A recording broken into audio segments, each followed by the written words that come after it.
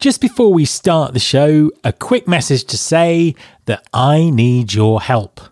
Whether you're a long-term listener or you literally just found us, I would be incredibly grateful if you could go to mattalder.com and fill out a very short survey about this podcast. It won't take longer than 2 minutes of your time and will be incredibly helpful to me as I develop Recruiting Future into 2023. Just to recap, the website address is mattalder.com and it will take just 2 minutes of your time to complete the survey. Go on, press pause and do it right now. There's been more of scientific discovery, more of technical advancement and material progress in your lifetime and mine than in all the ages of history.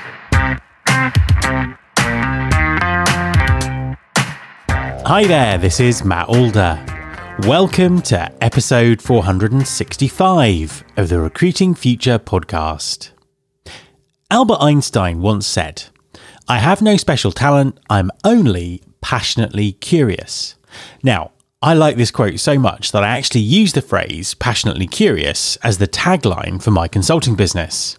So, you can imagine my delight when I came across a book on workplace curiosity written by Stefan van Hooijdonk, the founder of the Global Curiosity Institute, who is my guest this week. A former chief learning officer, Stefan has done some pioneering work on the science behind curiosity and why improving the skill of curiosity is essential in the modern world of work, both at an individual and organisational level. So, I hope you'll embrace your own curiosity and keep listening to hear my conversation with Stefan. Hi, Stefan, and welcome to the podcast. Thanks, Matt. Thanks for having me. Oh, it's an absolute pleasure to have you on the show. Could you just introduce yourself and tell everyone what you do? Yeah, Stefan van Hooijdonk. I'm the founder of the Global Curiosity Institute and recently the author of the Workplace Curiosity Manifesto. Before that, I was a serial chief learning officer, you could say, for many companies. And in the beginning of my career, I did some really interesting work in investment consulting in the Far East.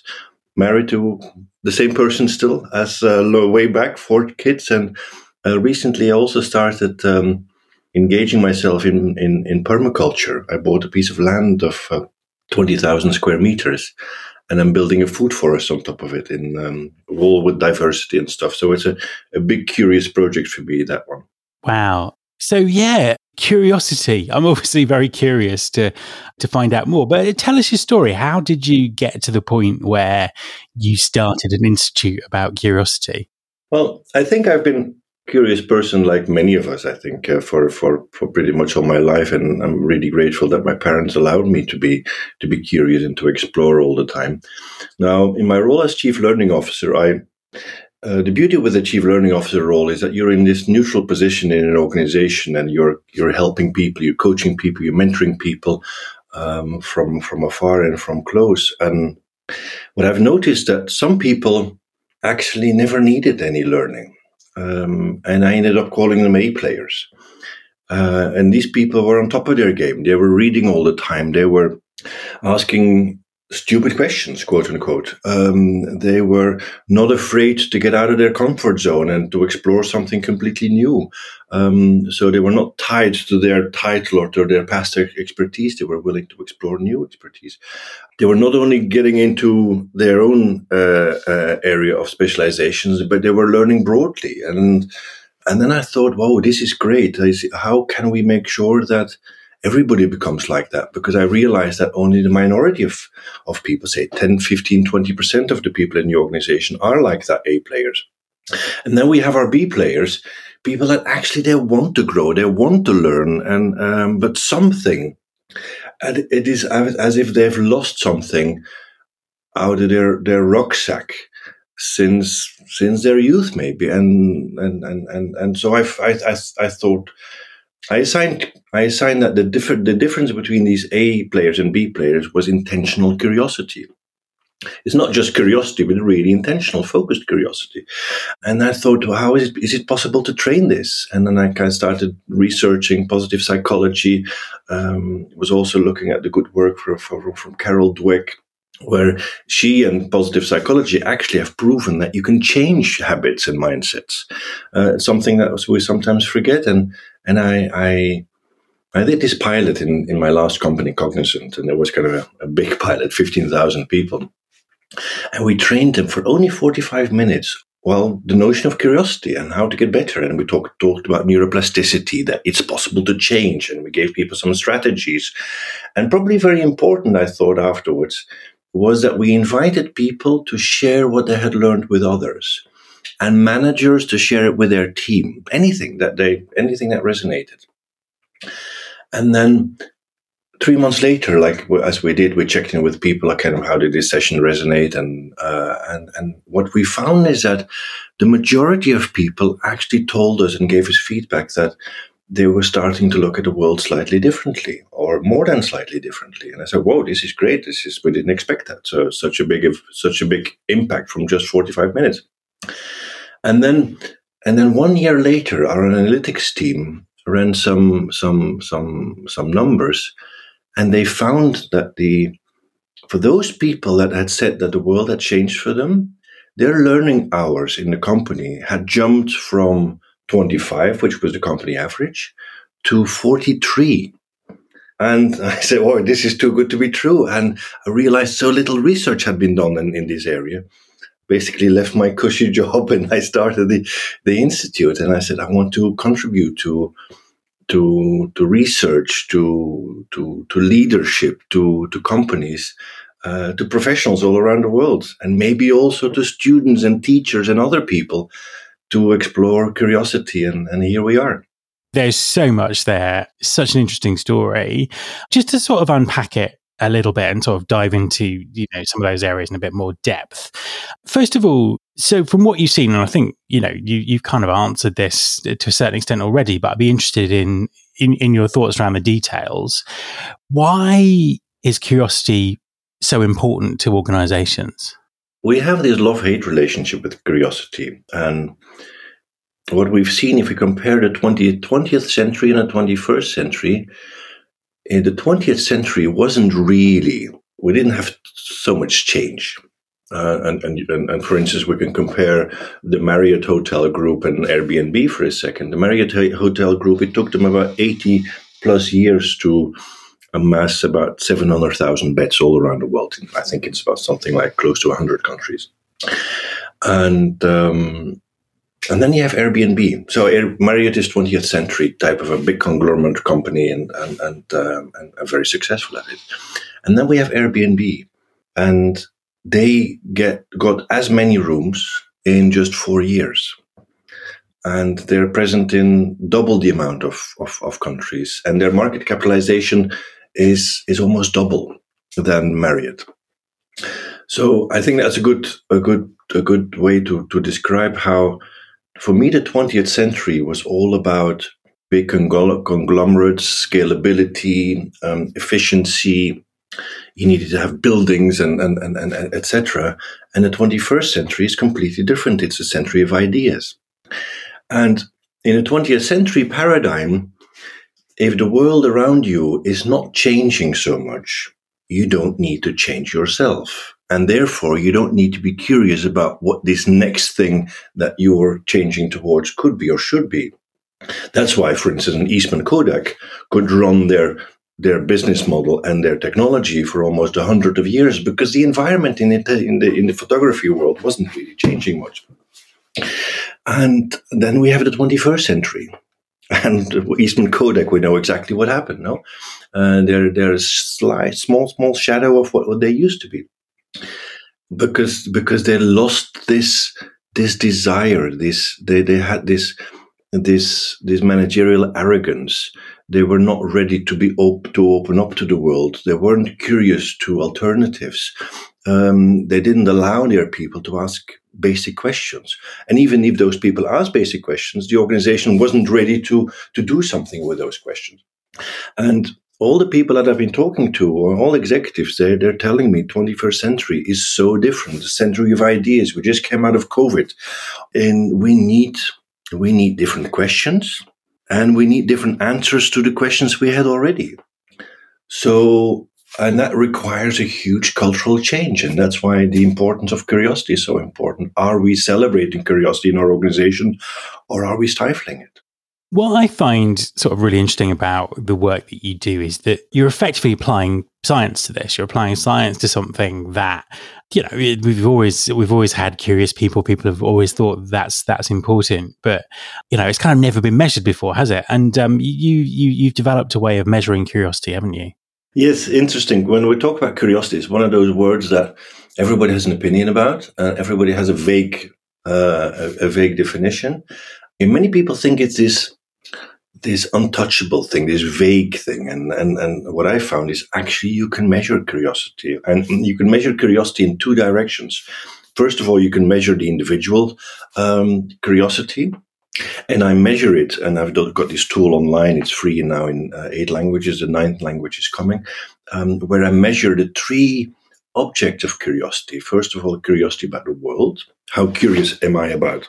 And that's typically the normal definition that we often have about curiosity. It's a child looking at the world, exploring things, and Einstein exploring the physics of the universe, so dealing with things outside of us. And then the next dimension is empathic curiosity, are interested in others, which actually follows different rules than the curiosity about the world. For instance, others, they talk back at us. And there's different dynamics. And then the third one is probably the more difficult one, is how interested am I in myself, my values, my purpose, my superpowers, etc., but also my beliefs and my limiting beliefs and my biases. So that's the individual, and I measure that through a questionnaire which has been I worked with a number of PhDs to help me pull this together, the best practices of surveys that were already available. And then we added some more dimensions to it. And then I have another the diagnostic, which is really interesting, is I'm a great believer that curiosity is, and I've also proven this, that curiosity is not only linked to individuals, curiosity is also influenced by the environment.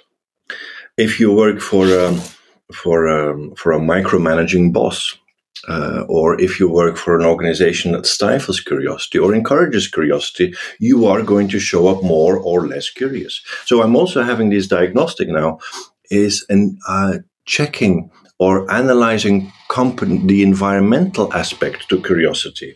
How much is your organization allowing curiosity through its culture, through its climate, through its processes, and through its practices?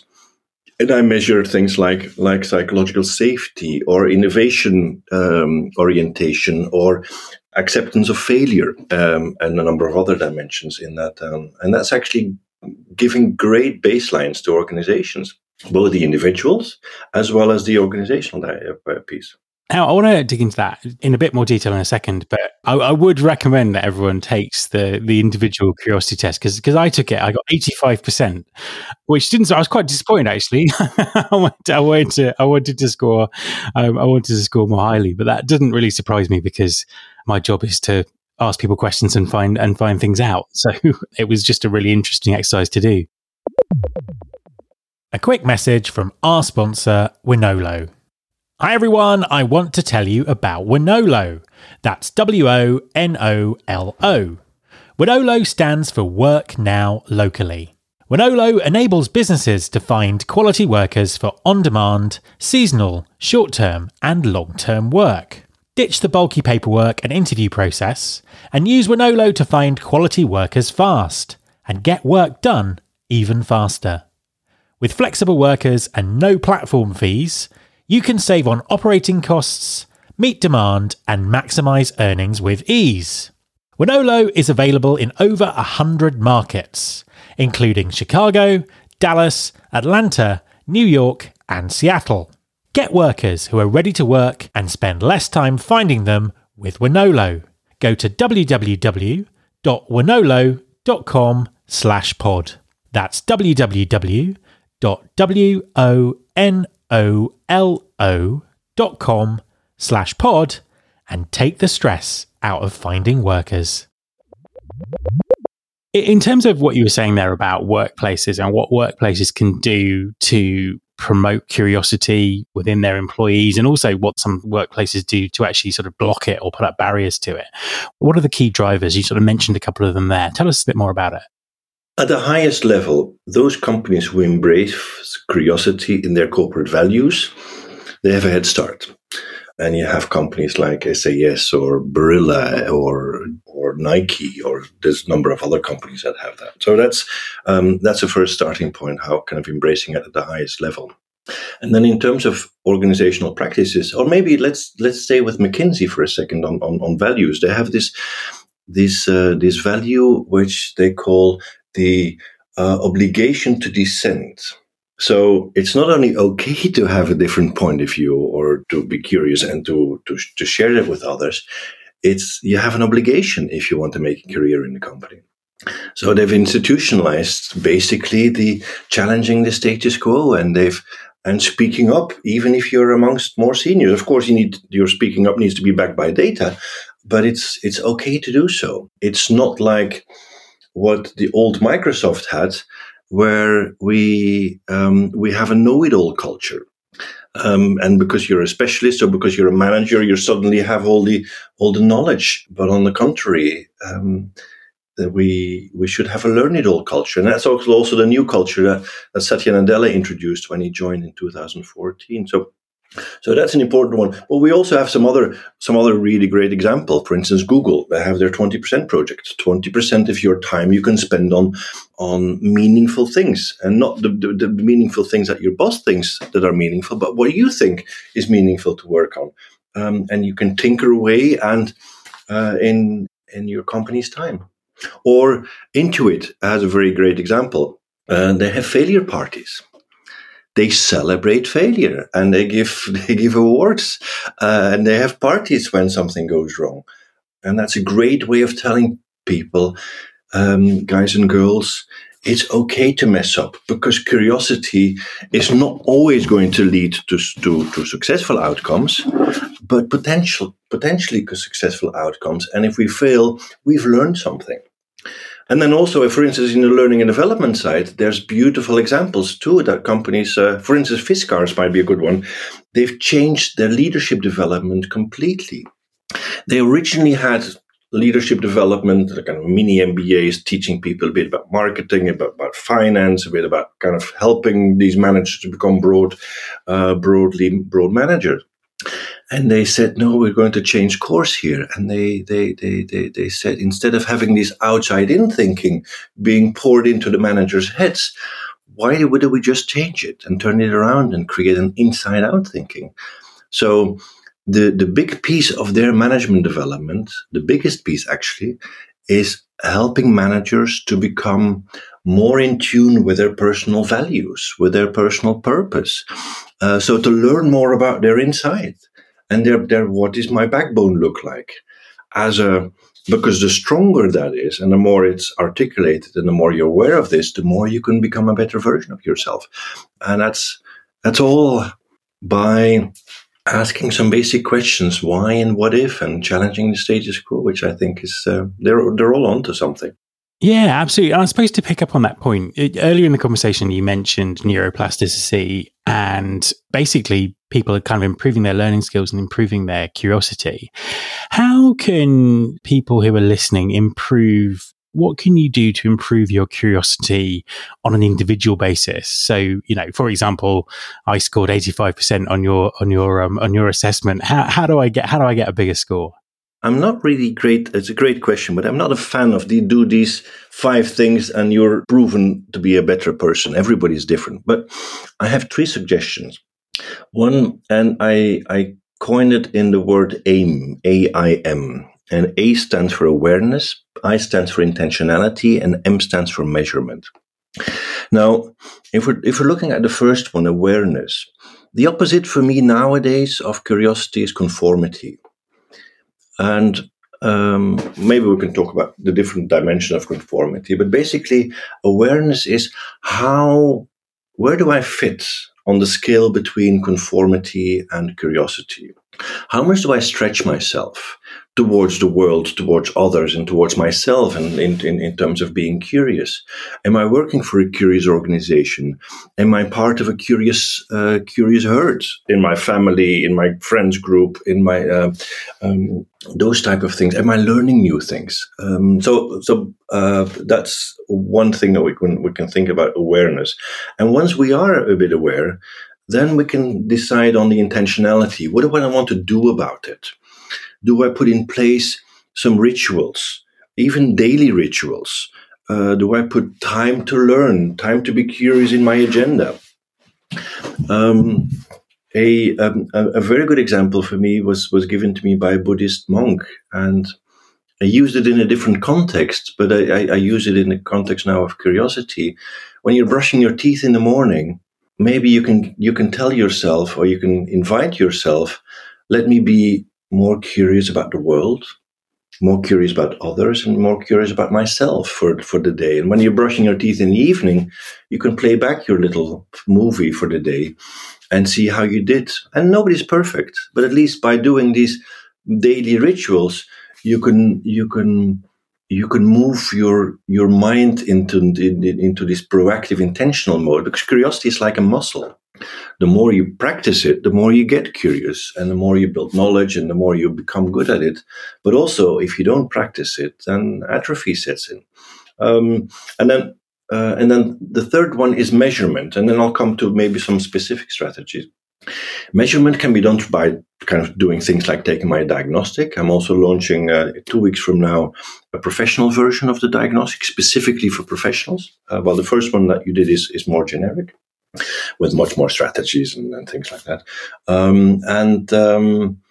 But it doesn't have to be qualitative. It can also be quantitative. People can ask the people around them, whether it's bosses or whether it's children or parents or spouses or colleagues, how did I show up in this meeting, in this week? Did I show up with judgment, or did I show up with curiosity? And see what the feedback is.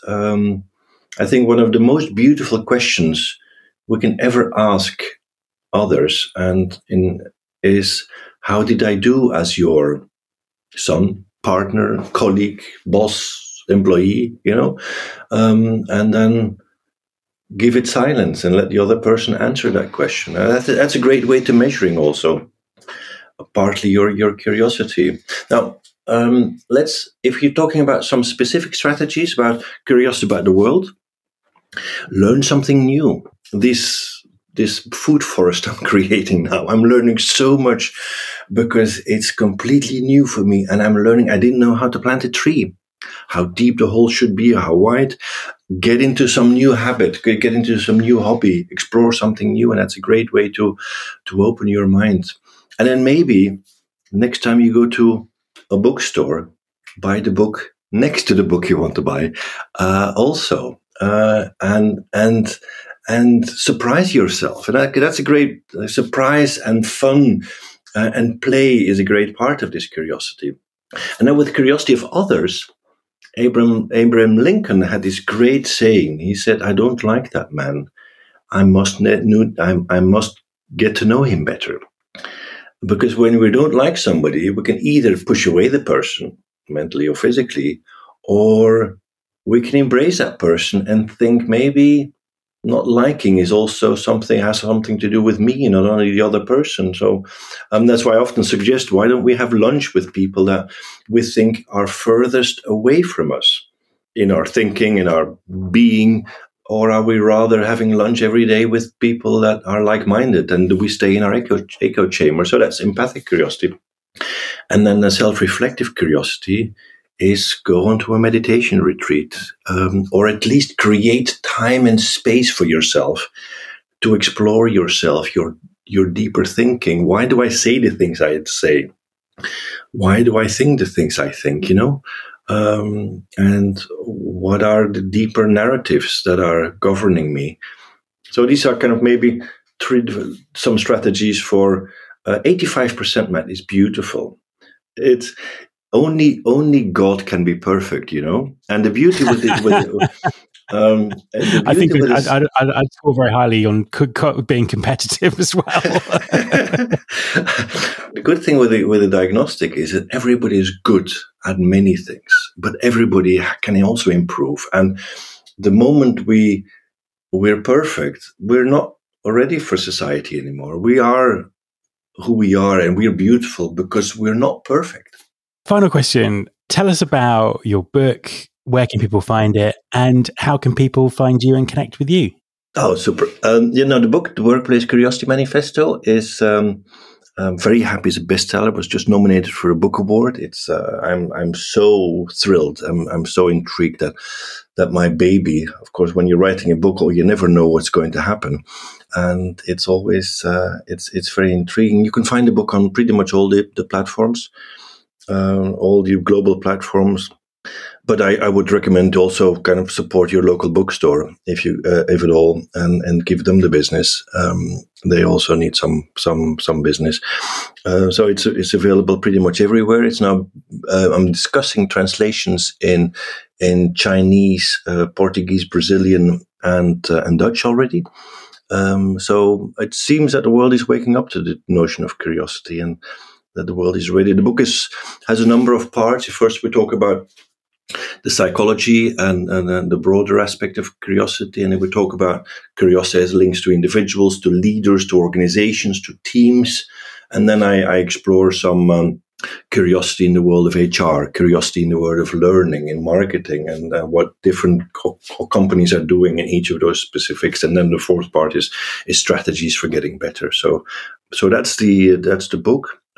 You can always find me on LinkedIn. I'm probably most active on LinkedIn. I also have a Twitter account, and also through the website, the globalcuriosityinstitute.com, where you can also find the diagnostics and more information about what we're trying to do in terms of research, but also in terms of working with companies. Stefan, thank you very much for talking to me. You're most welcome, Matt. Time flew. Thanks for having me. My pleasure. My thanks to Stefan. If you haven't already, I would be incredibly grateful if you could go to mattalder.com and answer a few questions about the podcast to really help me develop the show into 2023. You can subscribe to this podcast in Apple Podcasts, on Spotify, or via your podcasting app of choice. Please also follow the show on Instagram. You can find us by searching for Recruiting Future. You can search all past episodes at recruitingfuture.com. On that site, you can also subscribe to the mailing list. And I'm now sending out a monthly newsletter, giving everyone the inside track on what's coming up on the show.